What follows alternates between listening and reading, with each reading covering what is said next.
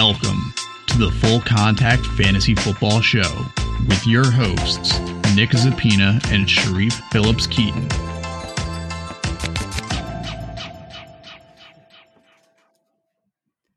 All right, guys, welcome back to another exciting episode of the Full Contact Fantasy Football Show. I'm joined with Sharif Phillips-Keaton and a little blast from the past, our good friend, the one and only Brian Clegg. What's going on, guys? That is co-founder. I am a co-founder of the podcast. Just everybody else in the podcast is a co-founder. I'm just saying, just the correct title. He's not wrong. Sure. Brian, why don't you tell us a little bit about what you're up to, why you had to take a little bit of a step back, because you're kind of doing some exciting things. Yeah, there's a couple things I can't really specify at the current moment. But I have taken upon myself to have, I'll call it, I've furthered my knowledge into things, and I'll just leave it at that. So now it's taking up. So now it's taking up most of my time during the day. So I'm only available during the weekends, and it kind of screws things up for like you and Sharif. So I've decided to, and I trust you guys with the main show and everything. So I figured I'd be able to take any time that I have during the weekend and try to get the hockey podcast started that I've been talking about. So, you guys are doing a really good job, though. I listen all the time, of course. Well, thank you. I appreciate that, man. Yeah, very much. Sharif, what's going on with you? Nothing much, Nick. Just happy that Brian Clegg gets to join us for some more sports talk, whether it be real or imaginary. I'm feeling good. Fantasy, really. You know, fantasy life. Feel good. Just ready to talk. I mean, this Alvin Kamara situation gets more interesting by the day. And obviously, Leonard Fournette obviously just spewed a bunch of trash about the Jacksonville Jaguar quarterbacks that he's played with. So it should be a pretty juicy show. Yeah, I agree. And if you're listening, Sharif kind of alluded to it. What we have on tap today is, I think, a pretty exciting conversation about Leonard Fournette and Alvin Kamara and how their release and contract negotiation, injury, all of this stuff is going to manifest itself throughout the season. But after that, we're going to get into a little bit of a conversation about different league styles, formats, and strategies that can help you go into your fantasy draft feeling confident and hopefully win your league. So without any further ado, let's get talking, and let's start with a guy who I think is probably going to be more fantasy relevant this year, Alvin Kamara. Sharif, Brian, I don't care how you start, but what are your thoughts on this Alvin Kamara contract, the fantasy implications of it, and then we'll circle back and talk about the weird kind of injury thing that may or may not actually be going on. It's a pretty gray area. Well, I mean, from the sounds of it, it doesn't sound like a very serious injury. And also, I'm seeing things online now. Bleacher Report and ESPN are saying that they are, quote unquote, extremely close to a lucrative extension. I mean, we're far away from them. Like literally last week, ready to trade him. I don't know. Yeah, I think he's worth the kind of extension, though. I mean, his career averages are 5 yards per touch. You know, he's got 27 touchdowns in what's it been, like 4 years now? Is it 4 years? Yeah. So I mean, that's a winning running back right there, I think. I do agree. But I'm going to hand it over to Sharif before I give my 2 cents. This contract situation has just been interesting, or just a matter of fact, just this whole training camp between Alvin Kamara and the New Orleans Saints has been like honestly, it feels like a soap opera. Like I feel like I'm watching a Young and the Restless, but instead it's the Kamara and the Saints or something like that. So it's just interesting how I went from Alvin Kamara was absent from practice, they were unexcused. Then it was because it was related to him getting a contract extension, or I guess get a new one. Then it took a left to, oh yeah, this man's either had an epidural or I think what is supposed to be a shot to the S1 joint, which is supposed to be significantly less, uh, cause the pause than epidural. Now it's going back to, oh yeah, us and Alvin Kamara are very close to a lucrative extension.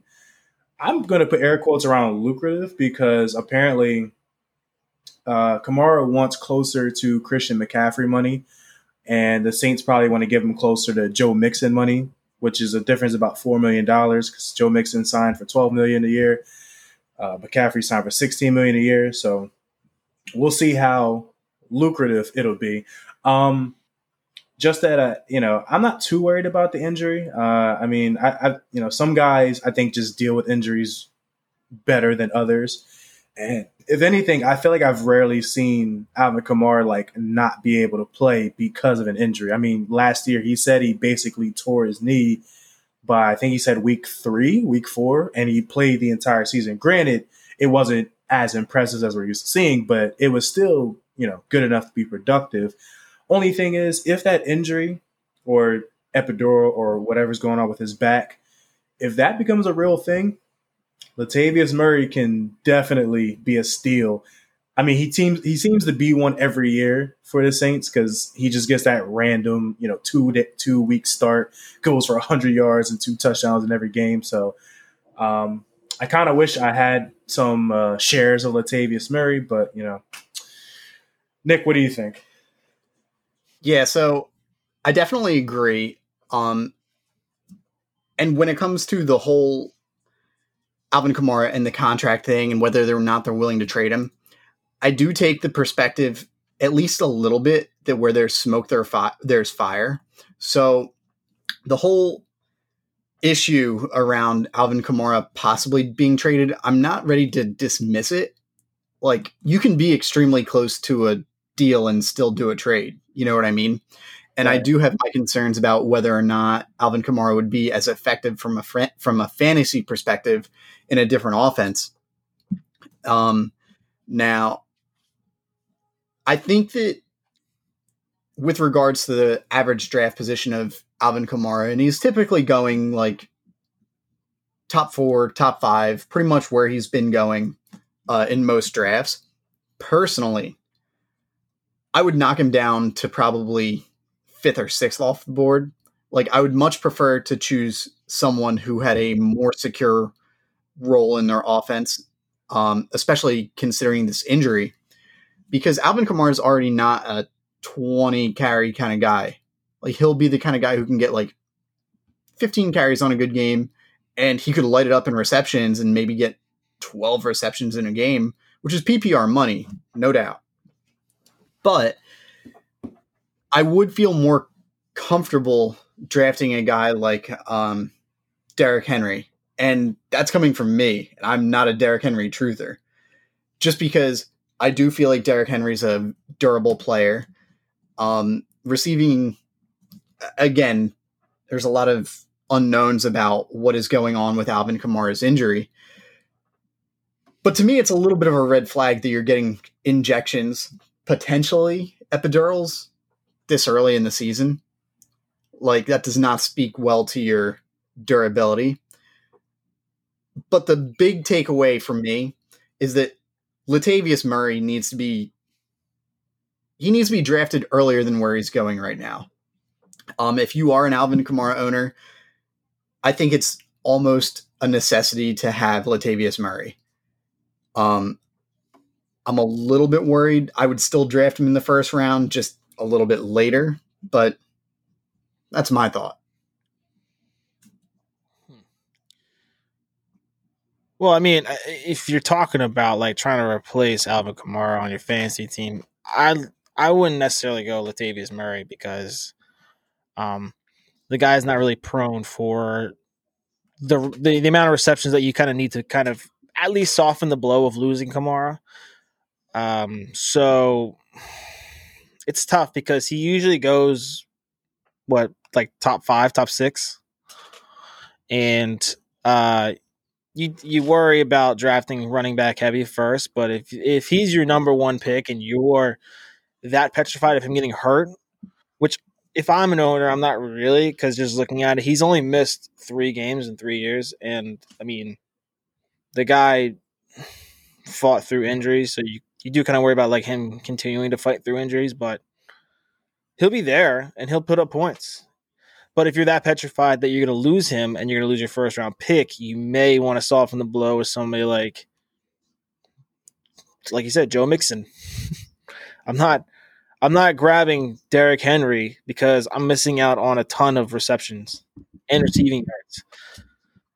And if you're going to reduce the amount of carries, or let's just say touches, to about 23, 24, which I would have to believe that Derrick Henry averages over, then you're losing all the reception points also because now you have to make up, especially if you're in the PPR where you need to make up the reception yards and the reception points.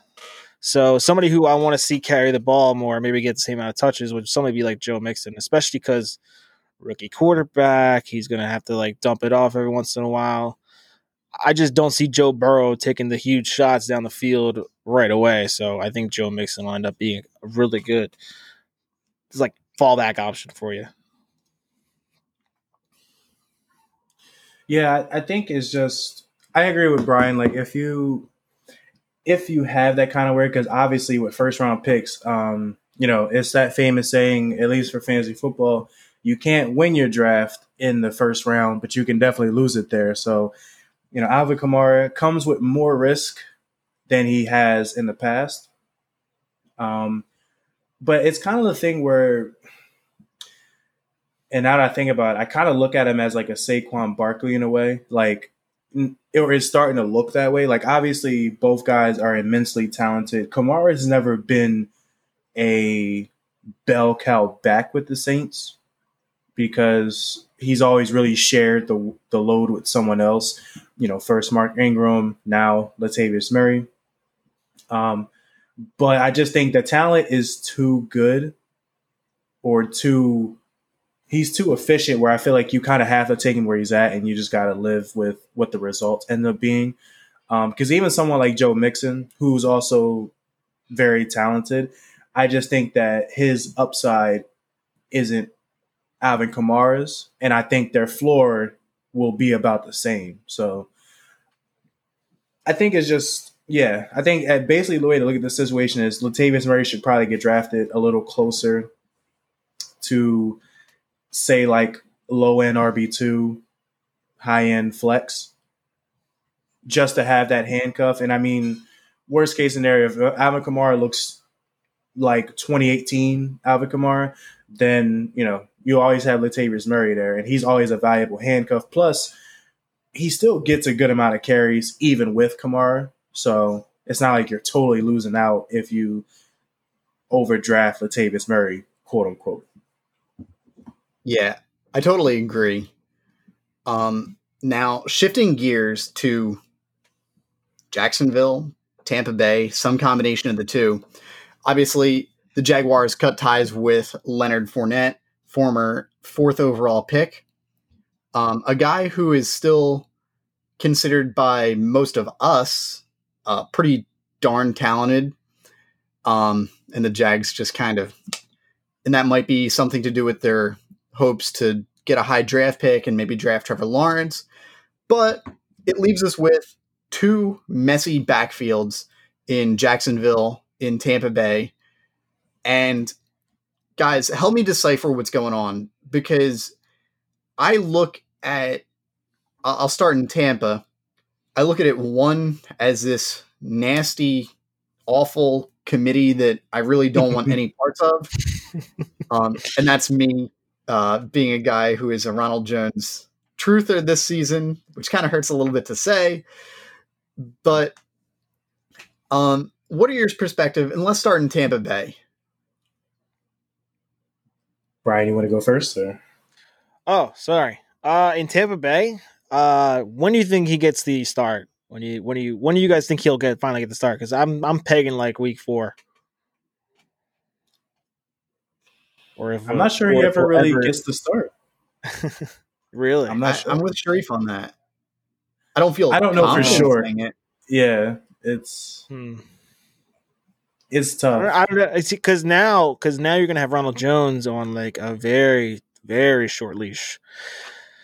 Because not only is Fournette behind him, but I mean, given his advanced age, but McCoy's kind of behind him too. So you kind of worry about that also. But I think Fournette is the bigger concern because it's like this giant being over Ronald Jones's shoulder. So like if he messes up, like if he goes 2 weeks and fumbles back-to-back weeks, we could see Leonard Fournette being the bulk of the carry. The running back committee, which I always stand behind, works with 3 running backs. It doesn't work with 2 running backs.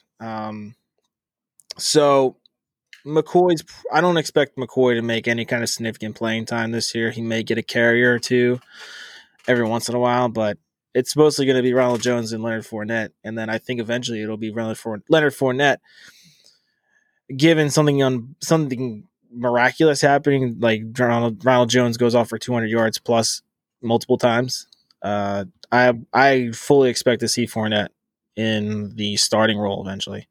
So now you get to see kind of. So by then you'll need to have like if Leonard Fournette's going to be your guy, like maybe at a flex position or RB2 even, you'll have to find the filler. For me, you'll have to find a filler for those X amount of weeks that he kind of just sits there at the number 2 position. So Brian, let me ask, where would you feel comfortable drafting Leonard Fournette? Like what round? Give me a range. Right now, like if we drafted right now, I would say 8 if he's there in a 10-man league, like we just did on Sunday. 8. He was still there at 8 at our draft.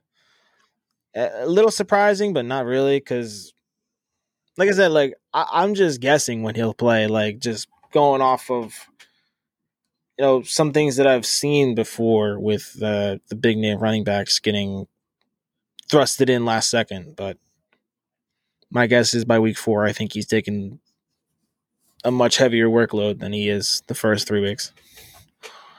Okay. Sharif? I'm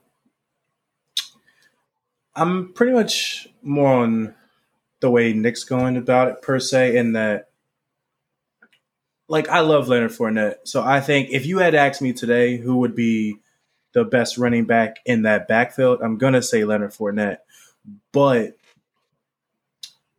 I think at this point, for me, it's, do you either listen to coach speak or do you just go by the personnel? So if I'm going by the team, I'll say coach speak is part of the team, then I think Ronald Jones pretty much has his job where he would have to mess up dearly for him to start, having to share work with Leonard Fournette. I could see a scenario where Ronald Jones is the early down guy and Leonard Fournette is like a change of pace, but he can catch passes. No one really talks about, I would say outside of fantasy football, talks about Leonard Fournette being able to catch the ball. So I could see Leonard Fournette being like the third down guy. And where I'm like with Brian, like I'm pretty sure that means LeSean McCoy gets phased out, because I don't really see where he would be better than Fournette or Ronald Jones. And then they obviously took Keyshawn Vaughn in the 3rd round. So I think, Dare Ogunbowale already, got the can. And I feel like, before we know it, LeSean McCoy is going to get the can. And then it'll be pretty much, I would say, by the way by the time the season ends, I would say it'll probably end up being like Fournette, Ronald Jones, like 1A, 1B. And then depending on if Tampa's how they're developing on offense. Keyshawn Vaughn mixes in there too. So honestly, I wouldn't want anyone in his backfield, but if I had to take someone like Leonard Fournette, I would say before this, he was going like the 4th or 5th round, I would say. I would probably feel better taking him in like, because of the risk, I would probably feel better taking him in like the 8th or the 9th. And then the risk is built in if he doesn't take over the backfield per se. Yeah. So my perspective of it, and there's a lot to consider in this backfield. So I'll start with the release of Dare Ogunbowale, because he was pretty much viewed as their most competent third down back, in the sense that he's very good in pass protection. So them getting rid of Ogunbowale kind of means that they have faith in someone on their roster to take over that third down role. Now that could very well be Keyshawn Vaughn, who my guess would be that it isn't, because there haven't been rave reviews about Vaughn in camp so far. It would either be Ronald Jones, who has not been thought of as a high quality pass protector, or LaShawn McCoy, who probably fits the bill. And obviously that's before bringing in Leonard Fournette. But people look at Leonard Fournette as this big bruising running back who can probably lay a hit and get a good block for his quarterback, which is true. He is that kind of build, but all the metrics point to him not being a high quality blocker, which brings me back to, it has to be either basically Ronald Jones, Keyshawn Vaughn, or LaShawn McCoy. Now, Fournette he's got a very good pair of hands, but it seems like once he catches the ball, he's kind of stuck in mud. He doesn't usually put a lot of yards after the catch, which might just be a product of playing in Jacksonville. Like, it could be that simple, that offense was so bad. There's a lot that we're going to have to see how it plays out. I do agree with Sharif that Ronald Jones is still basically the starting running back. Doesn't mean that I feel super great about him, but I'm going to believe Bruce Arians here when he said that Rojo is the guy, because Bruce Arians he's a pretty stubborn guy. The year that David Johnson flashed his breakout, his rookie year, he was like outplaying, who was it at the time? There was CJ2K. Barber? No. Was it Peyton Barber? This was back in Arizona. Oh, sorry. Man. Are you looking for a running back? I don't remember his name, but basically to start the season, David Johnson was the running back 3, outperformed everybody the whole year, and Bruce Arians basically didn't give him any chance until late in the season when everybody else was hurt. So Bruce Arians is just a stubborn guy, and I think that he knows what he has in Rojo, and it's going to take a lot to get him to completely ditch him. I'm not saying that Rojo is better than Leonard Fournette, because he's most likely not. I think that he is going to take a step this year, but we'll see how it plays out in Tampa. Now, shifting gears, and we can make this one a little bit quick. This leaves us with this really weird running back situation in Jacksonville, which should have some value, but it might be equally frustrating, if not more frustrating, than what's going on in Tampa. They have 3 running backs who are kind of viewed as grinders, and then Chris Thompson, who is poised to be the pass-catching specialist, where he should have some success, especially in PPR leagues. But basically, the guys that you're looking at are Raekwon Armstead, James Robinson, and last guy. Oh, Devine, I don't know. I think Ozigbo. I mean, the way I see these guys, each one of them's a dart throw. The one with the most secure role is going to be Chris Thompson. But do you have any preference? Like, if you're looking at the waiver wire and you want to take a shot at one of them, do you guys have a preference? You can go ahead, Sharif, Brian. go ahead. No, Sharif, go ahead, man. Take it. If I had to, put my stake in a guy and say I think this guy will shine above the rest in the backfield, I feel like I'm going to have to go with Raquel Armstead. I mean, obviously, I know his future is pretty murky right now as far as accomplishing that because of him going back on the COVID-19 list for the second time. But he, and this may not even really matter, but he is the most experienced, or at least has the most NFL touches. But that's not saying much because I believe he only has 35 career carries or touches. I'm not sure which one it is. Well, outside of the guys other than Chris Thompson, who, he's been in the league a while, but we pretty much know he's only really there to catch passes. So I'm not really expecting him to shine above the rest.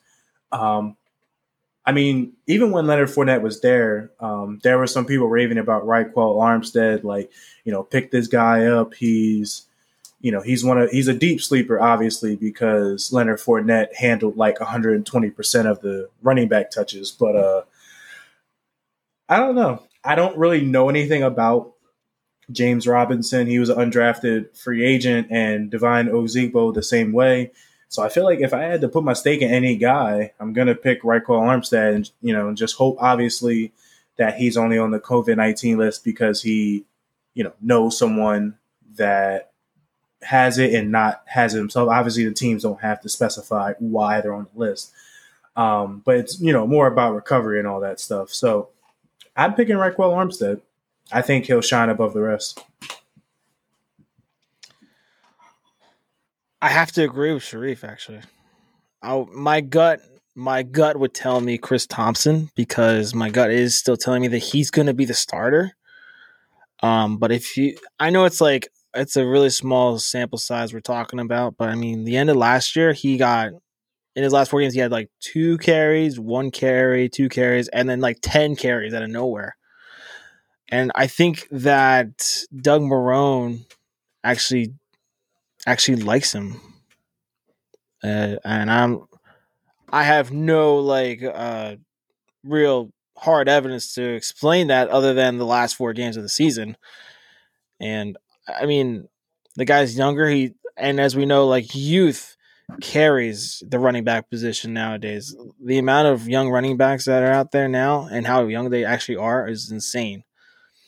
So I would trust Raquel because I'm probably saying his name wrong. Raquel. But I trust him more than I would trust anybody else in that backfield. Yeah, that's fair. I don't have any reason to back this up. As Sharif mentioned, there is an absolute paucity of evidence in this backfield to suggest basically anything. Like we feel most comfortable projecting Chris Thompson. Raquel Armstead, with his 34 touches in the NFL, has the largest sample size as a grinder. For some reason, and like I said, there's no evidence here. My gut keeps telling me Devine Ozigbo. But the fact that I can't even say his name says a lot about how much confidence I even have in him. He's just going to be my dart throw. I know nothing. I think that the coaching staff came out and said that they feel confident in all 3 of Ozigbo, Armstead, and Robinson as 3 down backs, which is, I don't know, man. But I'm throwing my dart for Ozigbo. That's all I can say. All right. So we're going to shift topics a little bit here. And Brian, give me a league format that you're interested in. It could be, dynasty or what we did in our most recent draft with 2 quarterback or tight end premium. And I just want to talk a little bit about the different strategies and stuff like that. So we'll start with you, Bri. So right now I'm really into our dynasty league more than anything else because I mean, when you do the single season, it's kind of like ho hum, like kind of the same guys get picked around the same time. McCaffrey goes first, Zeke may go second. You know, I'm more interested in building something like maybe for multiple years. Because I mean, imagine if we had the combination of somebody like Michael Thomas and I would say Amari Cooper at the same time that most of these positions are blowing up now. So I'm more interested in the thought process of trying to build a dynasty, for lack of a better word, to build that repetitive winning and championships chances and stuff like that. So that's what's interesting me now. And although they're not like amazing guys to pick up in free agency, like I found myself back and forth trying to pick up bench guys that are like 24, 23 years old, because you never know when one of these guys is going to blow up. And I like them better than it got to the point where I took Cole Kmet and I favor him over Jimmy Graham. And Jimmy Graham's been in the league for years, and I don't even know who Cole Kmet is, but I like the things that I hear about him. So it's just interesting to me because now I get to actually sit and be like a GM. So I don't pick the big names right now, but I may have a team of the future moving forward. That's what I like. And I think to that point, just something that like you should consider, if you're unaware of how Dynasty generally works, you have your veteran startup draft where pretty much everybody who played in the NFL in the year prior is available to be drafted. And then you have a separate rookie draft. And just to give some kind of perspective, Tyreek Hill was my first overall pick in the veteran draft. And if you take it back a few years, Tyreek Hill was like, I think he was like a 5th rounder in the NFL draft, which means that in your rookie draft, you could have had him for likely dirt cheap. And I only say that to say you can find tremendous value in your rookie draft in every round, no matter how many rounds you have. Like ours was only 4. And there's going to be guys who break out from our 4th round pick who are going to end up being studs. And we have no way of really knowing it at this point. But just this idea of managing a team from top to bottom is a lot of fun to me. And I think that there's so many layers to the selections and stuff that you have to consider. And it's just pretty cool. I'll circle back. I have another comment, but Sharif, let me hear what you're thinking.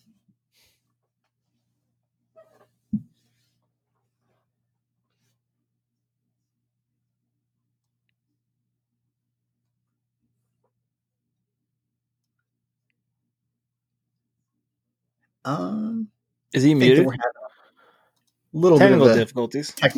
Technical difficulty here. I apologize. That's there he is. Yeah, give that dramatic pause. No, I'm just playing. I had to tap my mic. I was thinking about tapping my microphone, my headphones, and be like, "What the hell's going on? What's going on here?" Minor technical difficulties. Everybody, it's okay. I'm still here. Hey, if the news is allowed to have technical difficulties, so are we. Mm-hmm. Exactly. I prefer season long to Dynasty only because like I'm more of a guy like I like to.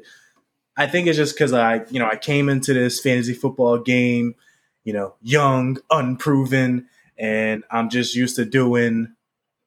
I only have to think about this season, and then I can scrap it all and come back again next year.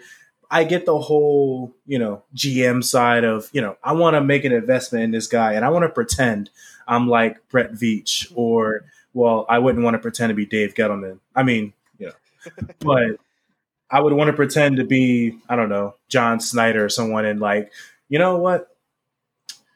I don't really know much about this guy except for what he did in college, but I'm going to take a chance. I just don't like waiting that long. And then like, you don't really know how to value someone. Like I literally had to think, am I really not going to go quarterback with my first pick in a dynasty draft? You know what I mean? Like obviously it took me a little while to come around because I ended up with a great season long quarterback room because all of my quarterbacks were 35 and older. But in Dynasty, that's pretty much like they're about to collect Social Security. I'm going to have to move on soon. So it's like Dynasty has its perks, but I'm more of a season-long guy. And I just like the more of the immediate satisfaction. Like, you know, if this is a good pick or not, because you'll see like week one, whereas like I drafted like Harrison Bryant, and who knows when I'll find out if he's even going to stay on a team longer than this year. So yeah, I'm a season long guy. Yeah, that's totally fair. I've already found myself like looking at certain players and being like, man, I can't wait to see where this guy is in 3 years. And then I like hear myself and I'm like, 3 years? I have to wait 3 years for this guy. Like I happen to have CeeDee Lamb, and I'm excited about CeeDee Lamb. I mean, he is a Cowboy, so hurts a little bit, but I'm excited about him from a fantasy perspective. And then I thought about it. I was like, well, maybe Gallup will walk in free agency. Maybe someday he'll supplant Cooper as the wide receiver 1. And then I thought, oh, Cooper got a big contract. Man, I'm going to have to wait a while. Anyway, it's only for 4 years, so maybe you'll be all right. Killing me. But the other thing that I kind of wanted to touch on, and just this is just my perspective, because as Brian alluded to, the purpose of Dynasty is to build a dynasty. Like, you can go in like Sharif is doing with a team that is ready to win now and, you know, blow the doors off the competition in year 1, which is totally fair. Someone has to win the championship now. But I went for a little bit more of a long-term approach. So what I did, and what a lot of people do, is they basically go 0 running back without the title. You know, like, you go heavy on wide receiver, you get your tight end, you target your quarterbacks, and then your running back 2 is Ronald Jones. And we're back to Jones. Or running back 3 is Kareem Hunt, which I'm actually excited about, but whatever. Be that as it may. He just signed himself a deal, didn't he? He did. 2 more years with the Browns. Yep, for around 13-ish million. So not bad. Not a bad little contract there. And then I'm going to pivot a little bit. We recently did a draft that was Superflex. It's a redraft. Superflex tight end premium.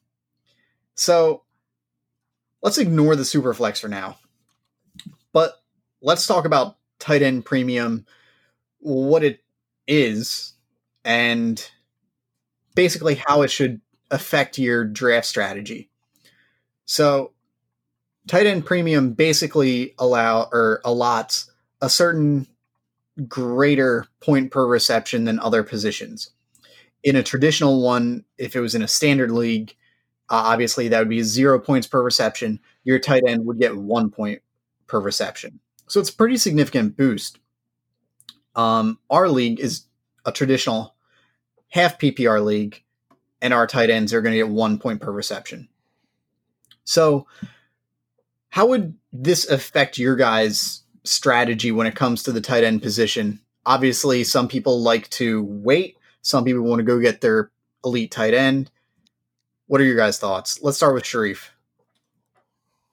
It definitely makes it, I feel like, in a tight end premium league, I feel like it, because you think about it, guys like George Kittle and Travis Kelce, and to a lesser degree, Zach Ertz, they pretty much, if you were to just eliminate tight end and wide receiver, or I guess you could try to put them all wide receiver, Travis Kelce, I think, every year finishes pretty much on par with a wide receiver 1. And I think, Nick, we talked about that the other night. And I'm sure George Kittle finishes like a little behind him. And then Zach Ertz is probably closer, like low-end wide receiver 1, high-end wide receiver 2. So I feel like the best way to approach it is probably with the top guys like Ertz, Kittle, and Kelsey, that you have to approach them as if they're wide receivers. So it's really important that if you don't take one of them with your first overall pick, let's say you're like the number 1 or number 2, you're probably not going to take them that high because no wide receiver is going that high in a season-long league. But if you're like 8 or 9, maybe even 10, that's where like you should be picking your wide receivers. Why not pick Travis Kelce with your like 10th overall pick, and then you basically have a wide receiver 1, and then you can turn around and pick a wide receiver. And then, or, running backs start getting thin around the 4th or 5th round, start stacking on running backs. So I think it's just the real main difference. You got to start treating the top tight ends like they're wide receivers, and then you should adjust your rankings accordingly. Yeah, I mean, I'm going to go off a little bit. I mean, the tight end, it's in the name, like it's premium tight end. So the tight ends become way more valuable than maybe even some wide receivers that you may take. I mean, by then you see if it's based off of how many receptions they can get. I mean, based off of last year, I mean, people like Darren Waller will go off the board way earlier. And, some more surprise names. I mean, Austin Hooper, not a huge surprise name, but I mean, to have him being thrown around the names of Kelsey and Kittle and Ertz, definitely flips the game around a little bit, because now you're looking at more points at a position or out of a guy that you may not have anticipated originally, or that most people aren't anticipating.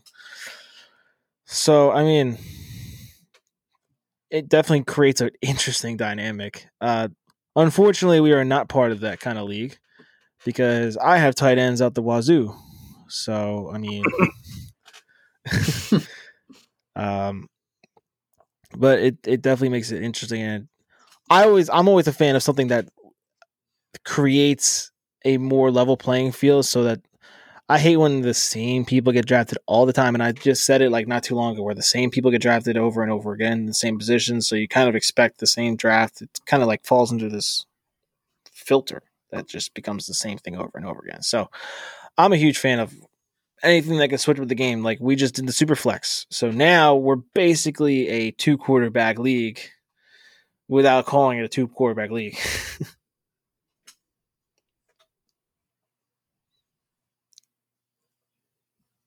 Well, I guess, that's all I got to say on that. I guess, Nick, you're frozen there. You with us, man? I guess maybe we're having real technical. No. Well, while we're waiting for Nick to come back to us, yeah, Brian, I agree with you. Oh, we got you, Nick. Oh, he's back. I'm back. All right. Sorry about that. Banging on all cylinders today. My connection is that filler conversation. Class. That filler conversation was about to be ugly. So go ahead, Nick. Oh boy, was it a argument in the making? A debate? I don't know. Shreve was just about to ask me something. I guess it would have been the most devastating question I've ever faced. That's okay. It wasn't important. It sounded like it was going to be an Odell Beckham question. Oh God, no. Well, that's not for this show. That's for the next one. You know what? we have to at least mention it. All right. If you're unaware. Oh God. There has been some news, I'll call it. It's 100% a rumor, and I don't think it's actually true, but it has made for a funny day on Twitter, on Instagram, that Odell's baby mama. That's his baby mama? What's that? That's his baby mama? That's what I heard. It could be totally wrong. Release some news about Odell's personal preferences and leave it to Shut up, Drew. It's okay. It's very convenient that he plays for the Cleveland Browns. I'll say that. Oh man. Now, it is most likely false, but it made for a funny day. I joked. I kind of wonder what this does to Odell Beckham's draft position. Now, obviously, if you're a savvy fantasy owner, it shouldn't really affect it. But I'm very curious to look at ESPN and see how the ratings fluctuate just a little bit over the next few days. But on that note, I think we covered it. I think we hit it a lot today. Do you guys have any closing thoughts? You want to end on that note? I do. I feel like it's fitting. Fine, fair enough. Well, my closing remark will be, please listen to my hockey podcast. That'd be really great. Oh, that's a good plug. Wow. When I tell you that the first show and the only show that I have there right now, because I didn't really get to this weekend because I'm going to admit I was a little lazy. I was a little lazy this weekend, so I will get to it. I have conference finals to cover, and I will get to it eventually. But talking for 25 minutes, and I really underestimated the kind of dynamic that we had. But talking for 25 minutes straight might be the worst thing I've ever done in my life. Do you hate your voice a little bit more now? Yeah. I have to I'm one of those people that just can't stand my voice. We're and all one of those people, Bri. And it does sound different. It does sound different when other people hear it versus when you hear your voice. And it wasn't much long ago that I realized that there's a slight lisp in my voice, and I really hate it. It happens. Well, but, I don't think anyone else would notice. And my closing remark will be, I'm so happy that football is back this weekend. This will be fun. Yeah, my double closing remark. The closing remark on my closing remark will be... My closing remark is the Odell's theory is definitely interesting. I think I'm about to be a Mitchell Trubisky truther. I just think it's more fun to do that. Like, why just spoil everything by making Nick Foles take his job? No, just let Trubisky go back out there. And go Chargers. We're about to go 5-11 and throw for 2,900 yards as a team. So wonderful. Oh, wow. No belief in Ty God. Jeez. I mean, he's great for fantasy. Ty God is strictly for fantasy. Like real football, he's like a safer version of Alex Smith, which is, not that productive, I guess. It's good, but, you can't run many games with that. So, well, on that note, you can hear that the positivity is just emanating out of our crew. Sharif has high hopes for his Chargers at 5-11, which actually might be a little bit of high hopes this year. I'm not sure. We'll see. Wow. Oh boy. Wow. Sorry, we'll be competing for the Eagles will be competing for the NFC East.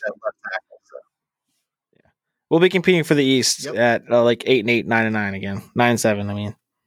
Numbers. Exactly. So, as always, guys, it's been a pleasure. For those listening, follow us on Twitter, on Instagram at Full Contact Pod. We definitely appreciate all the support and hope that you guys have, nice things to say. Any questions, feel free, reach out, DM, add us, we'll answer it on a podcast or something like that. So have you got a DM yet? Of course I have. No, I'm just kidding. I haven't. No, not a shot. It's nice to train. I've gotten a few from bots that are asking for sexual things, so you know how it is.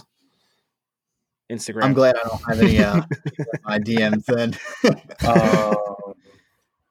About that. But is it Sharif? Oh boy. You could always be the first person to send me a DM with a question or something that you want us to cover. I'd appreciate that. I might. I'm not on the show anymore. I'm basically a listener. That's right. All right, guys. Send you one. Thanks for listening. And as always, keep in touch, okay? Absolutely. Thanks for listening, guys.